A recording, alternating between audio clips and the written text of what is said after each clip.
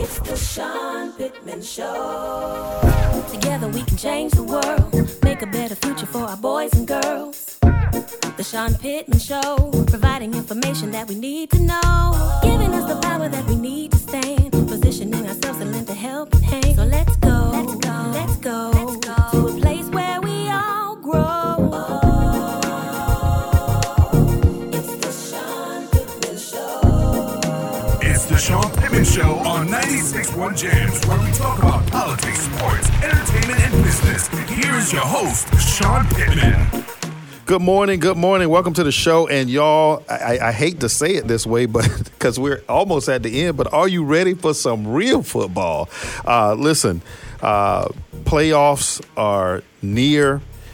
We've got championship games that have just happened here, and a lot is going on. And I cannot, any year, dive into this without trying to get my great friend and ESPN college football analyst Joey Galloway on the phone to help us break some of this down. Y'all know him very well, not just from his work today, but I do like to bring up he's a former wide receiver for the Ohio State Buckeyes and the NFL. And you can y'all go ahead, start Googling, watch some of those iconic plays back in the day. I won't age him, I won't date him, but what an amazing player he was, and what an amazing amount of experience and expert analysis he brings every single day, every single week.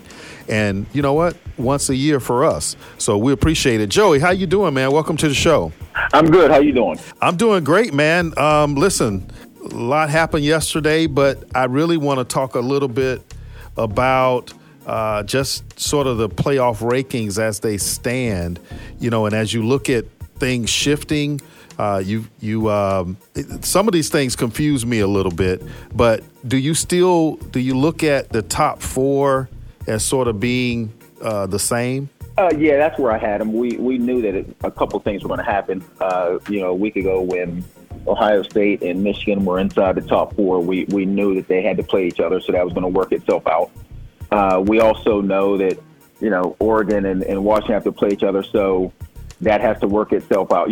So there's things that are just going to happen here. And, that's I guess the fun part about the ranking is everybody gets up in arms when rankings come out, the first ranking, the second ranking, and then it's like, there's really no point of getting upset because all of this is going to work itself out.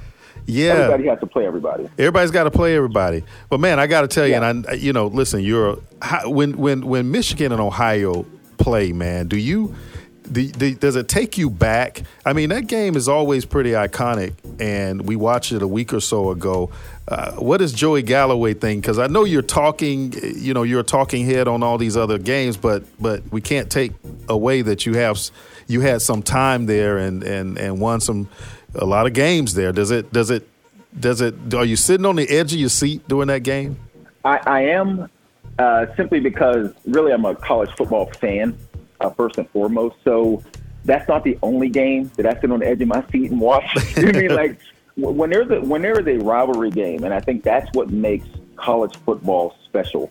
That's what makes it different. That's why I hate to see all of the realignment happening, because we lose some of those natural rivalry games. And so when there's a rivalry game played, man, it is the best thing in sports to me. And so Ohio State, being the guy from Ohio and went to Ohio State, obviously that one is the biggest to me. And, yeah, I'm sitting on the edge of my seat. And it was a great game. I don't know that, obviously the Buckeye fans would like to walk away with a win, but I don't know that they could have asked for a better game to sit and watch be played than that one. Yeah, and man, that Iron Bowl is something too, man. I mean, when you watch just – now, we were going back a decade watching the end of that game when the guy missed a field goal and Auburn ran it back for a touchdown. But listen, we'll be talking about this ending as well, right? Absolutely. And again, another situation I'm sitting on the edge of my seat. And I don't have a dog in that race. But watching the way that game is played out, watching what's happening there, and literally feeling like Alabama had just given the game away. And at the end, after driving down and just, sort of stepping on their own foot, it was like, how in the world does he complete that pass to the back of the end zone? Right. So I don't know, like in a weekend like that with rivalry games, man, that's what you ask for. That, again, like Ohio State fans, I'm sure Auburn fans didn't quite enjoy it the same way, but that's what rivalry games give you. Yeah, and we love them, right? We love them, and it's hard to say which are the best, but they're all, especially if they play like that. They're close games. Something in the end changes the whole dynamic. Hopefully the guys stay healthy throughout the game, but you never really know, right? I mean, these things can happen. So, listeners, as you know, we tape this show we tape it on the week before. So we're on a Thursday or something like that, and we air it on a Sunday. So, Joey, we have some matchups that I know we don't know right now who won, but we got ACC matchups, we got SEC matchups, and these games will have some indication on where we head towards the playoff, right? Yep, for sure. And I'm looking at Florida State. Which, again, this is what you asked for. We haven't had this in a long time. We haven't had where we get to the end and the games actually matter to the playoff. I mean, I don't know that we could be in a better situation than going into this weekend and what we have set up so far with the meaningful matchups. It's actually incredible. So, but for the folks that don't understand it, so let's take Florida State. Florida State plays Louisville. They beat Florida in their rivalry game, but now they got to play Louisville. And if they lose to Louisville, does that knock them out of the playoff? They're absolutely out. If they lose that game, they would be out. And quite honestly, I don't know if they win that game means that they're in. Okay. I think that there are some scenarios in there that may not work out in their favor. And it's unfortunate that they lost Jordan Travis the way they did, when they did. That's an unfortunate circumstance. I think with him, a lot of the conversation that we're having, we would not be having. It would simply be if they win, they're in. But I think there is a crack in the door to some conversations to be had, even if they win in a close game, that they may still be in danger. And again, that puts us in a situation where 5 and 6 will all have something to say, right? when we they'll all have the way down to 8. All the way down to 8. So what about all the way down to Alabama? Well, could we see Texas and Alabama potentially move into the top 4? I mean, that's a huge game too. Yeah, that's why this is fun. So Alabama plays Georgia. That's right. And if they can go and beat Georgia, that keeps them in the conversation. And if Texas has a big game, I don't think Texas can just win. If everyone else wins, if Bama wins, if Florida State wins, say Oregon wins, Michigan, I don't think Texas can just win to get in, but I think it makes an interesting conversation if they go and dominate Oklahoma State. If it's a blowout, those are the conversations that sort of put Florida State in a predicament. If Alabama goes and beats Georgia, where does Georgia go? Do they fall outside the top 4? That's a tough conversation to have. That's a tough call, and probably not. Yeah, if Texas dominates, you know what I mean? That is a tough conversation to have if Texas dominates because they beat Alabama. If Alabama goes and beats Georgia, man, we can really have some fun on Sunday if these things play out. So let's just say if Louisville had won the game last week, would you be saying something different about Florida State if they went on Saturday and beat Louisville? I don't necessarily think that I would have been saying something different. I think the committee would absolutely be saying something different because Louisville would be a top 10 team at that time for Florida State to add to their resume. Now they've fallen. I think they fell 4 spots in the ranking. And Louisville's another team that, honestly, they've played 2 bad games. They played a bad game against Pitt and lost to them after beating Notre Dame. And then they played last week against Kentucky where they give up 31 points in the second half, which is not the way Louisville has been all year long. So they played literally 2 bad games, and it's cost them and ultimately could cost the ACC because now they're not a top 10 team for Florida State to add to their resume. Wow. So we got to talk about the Washington Huskies, though, right? I mean, how do you see Washington in the context of Georgia and Michigan? Washington finds a way to win, and I don't know that they get their credit. I think they might be 10-point underdogs right now. Wow, which is kind of crazy to be double-digit underdogs to a team that you beat previously on the year. And so Washington has given people a reason to doubt them. Just last week, they had to pull one out in the fourth quarter at the end to beat Washington State, a team that was absolutely struggling in the second half of their season. Washington has played these close games down the stretch to teams that shouldn't have been on their level. And so it has let people doubt who they are. But with all that said, if they beat Oregon again, they are absolutely getting in. So everything they want is right in front of them. Even though, it hadn't been the prettiest thing, they're undefeated. And if they stay undefeated, they get in. Wow. And so listen, with all that in mind, because it sounds like you're going to have fun with this, right? How does this match? Oh, it could be a lot of fun. Oh my God! But how does this match up with what we're going to potentially go through? What we're going to go through next year, right? As we go to the 12-team playoff. Do you think we're winning, or do you think this scenario that's playing out right now shows us sort of the optimal sort of situation? It's going to get interesting to me next year. Once you take divisions away in the Big Ten and other conferences, and they're just playing it out, and then the two best teams, like the Pac-12 does now, the two best teams, the Big 12 does it, two best teams play at the end for the championship. It's going to be interesting what that does to some rivalry games. Like, let's say Ohio State, Michigan have to play 3 times in a year. Wow. Say they play at the end of the year, say they both still get into the Big Ten championship game, which they would have this year if it played out that way. And then say they play again in the 12-team playoff. You know what I mean? It's going to be this is going to be very interesting the way it changes the landscape. We'll find reasons to argue. I mean, it's just going to change from arguing about who's the 12th, 11th, 12th, 13th, 14th, that kind of thing. But it is going to be interesting. This would probably have been the best year for the expansion. In past years, I'd have never said that, because in past years, when we've gotten to Selection Sunday, it was basically set. Like, there was no drama. There was no question mark. Last year, if USC beats Utah, they're in. If they don't beat Utah, which they didn't, then Ohio State gets in. It was that simple. Wow. And so by Sunday, in probably the past few years, we've known who the 4 teams were going to be.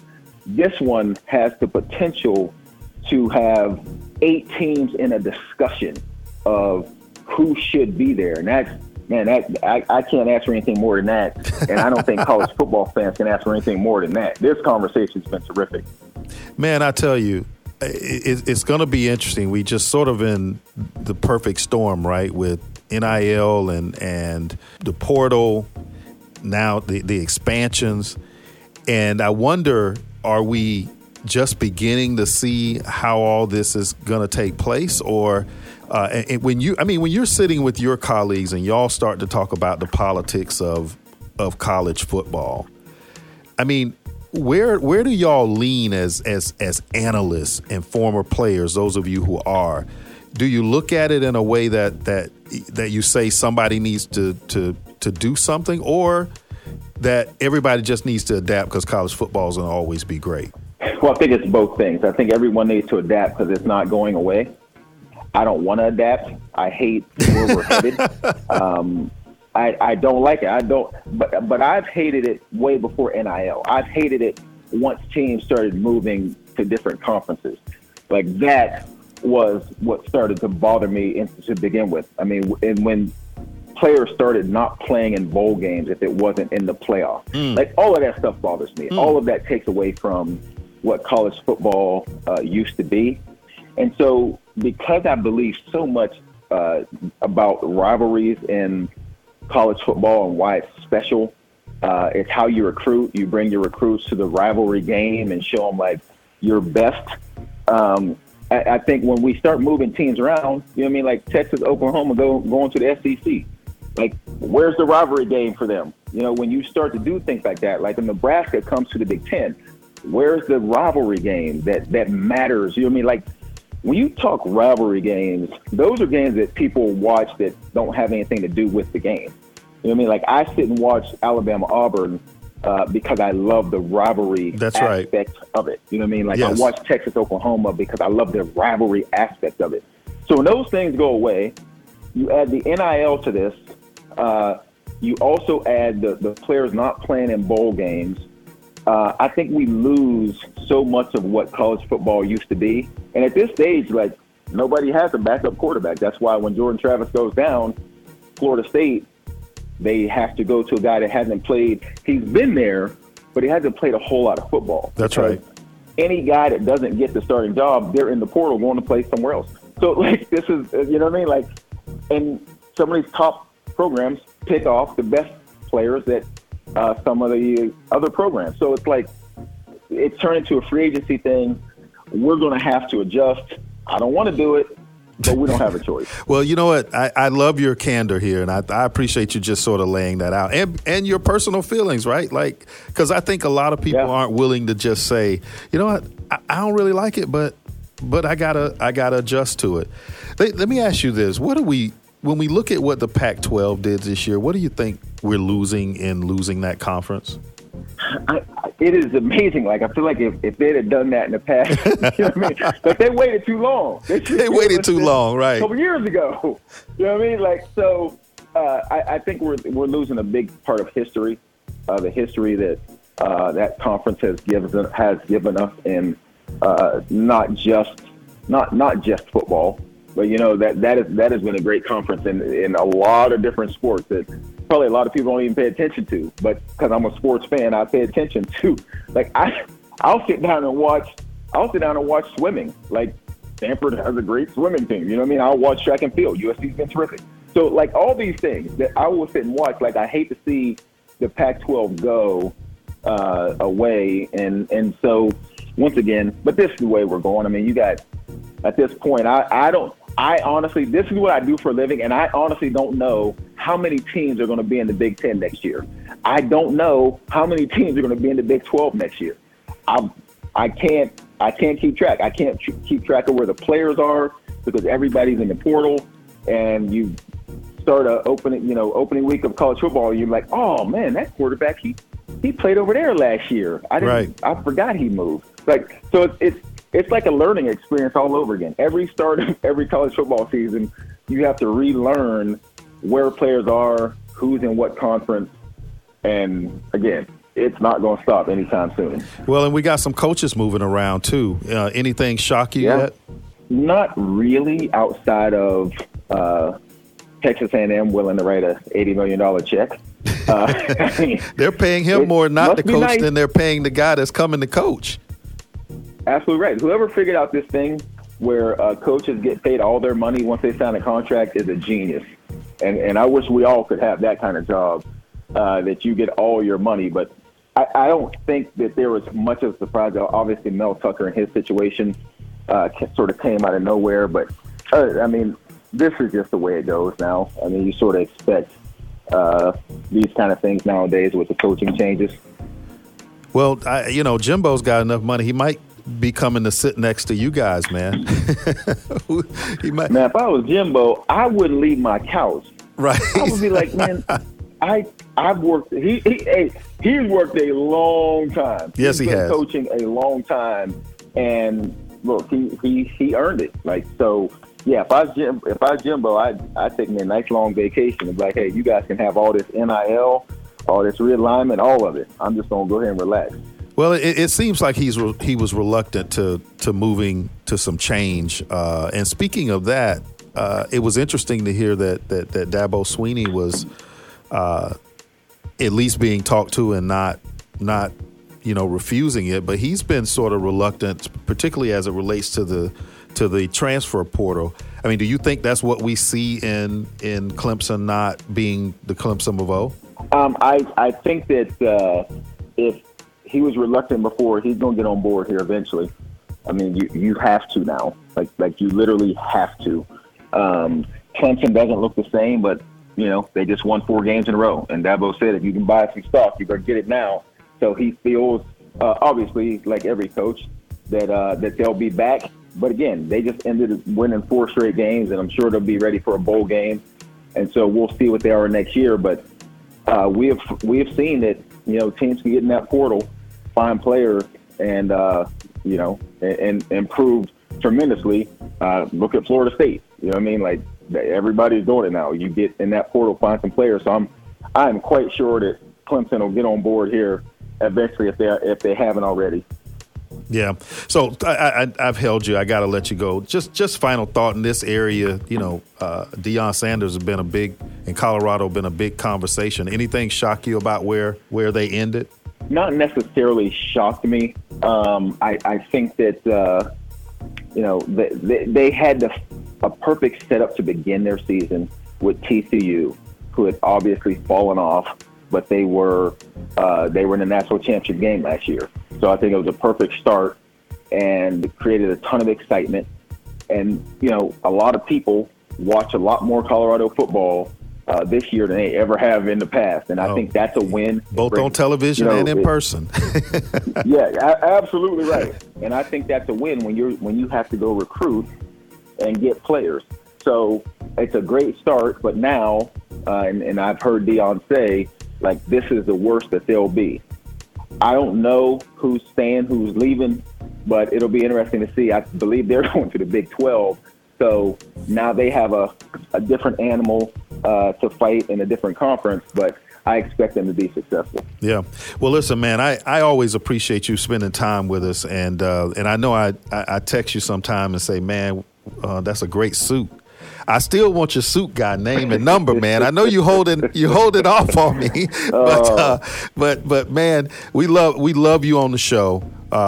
We love it because you're candid. You don't mind disagreeing with folks. Because sometimes, man, people say things that they think they ought to say, and you're quick to say, sure.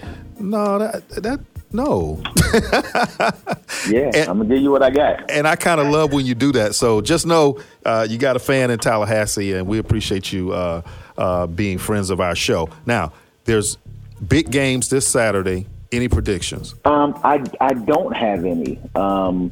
But, man, only thing I know is I can't wait. I'm going to be at ESPN in studio, sitting there watching every single snap, and I am so looking forward. I can't remember last time I've been this excited going into a final weekend. So, wow. Well, listen, man. Hey, safe travels, and let's stay in touch and communicate during these games this weekend, man. But, y'all, Joey Galloway, friend of the show, and Joey, thank you, man, and travel safe. For sure. Appreciate it. All right, listeners, stay with us for a short Pittman Point right after this. It's time for Pittman's Point on 96.1 Jams. Welcome back to the show, and a big thank you to ESPN college football analyst and our friend, y'all, Joey Galloway, for joining us and for being a friend of the show and always breaking down these college football rankings and what could be in store for us, y'all, not just this year's playoffs, but the playoffs to come. We're going to be doing a 12-team playoff next year. So appreciate him coming on the show to enlighten us with his thoughts and his professional expertise. Listen, this week, Pittman Point, it only seems fitting to talk about another Buckeye, y'all. But this time, talk about Archie Griffin, whose legacy left an indelible mark on both college football history and the broader narrative of black excellence. His unmatched achievement as the first player to ever secure the Heisman Trophy, y'all, twice, solidifying his place among the greatest athletes of all time. The Ohio State running back, only standing 5'8" inches, 8.5 inches. Don't let me cheat him. Just gonna let me cheat him on his half inch.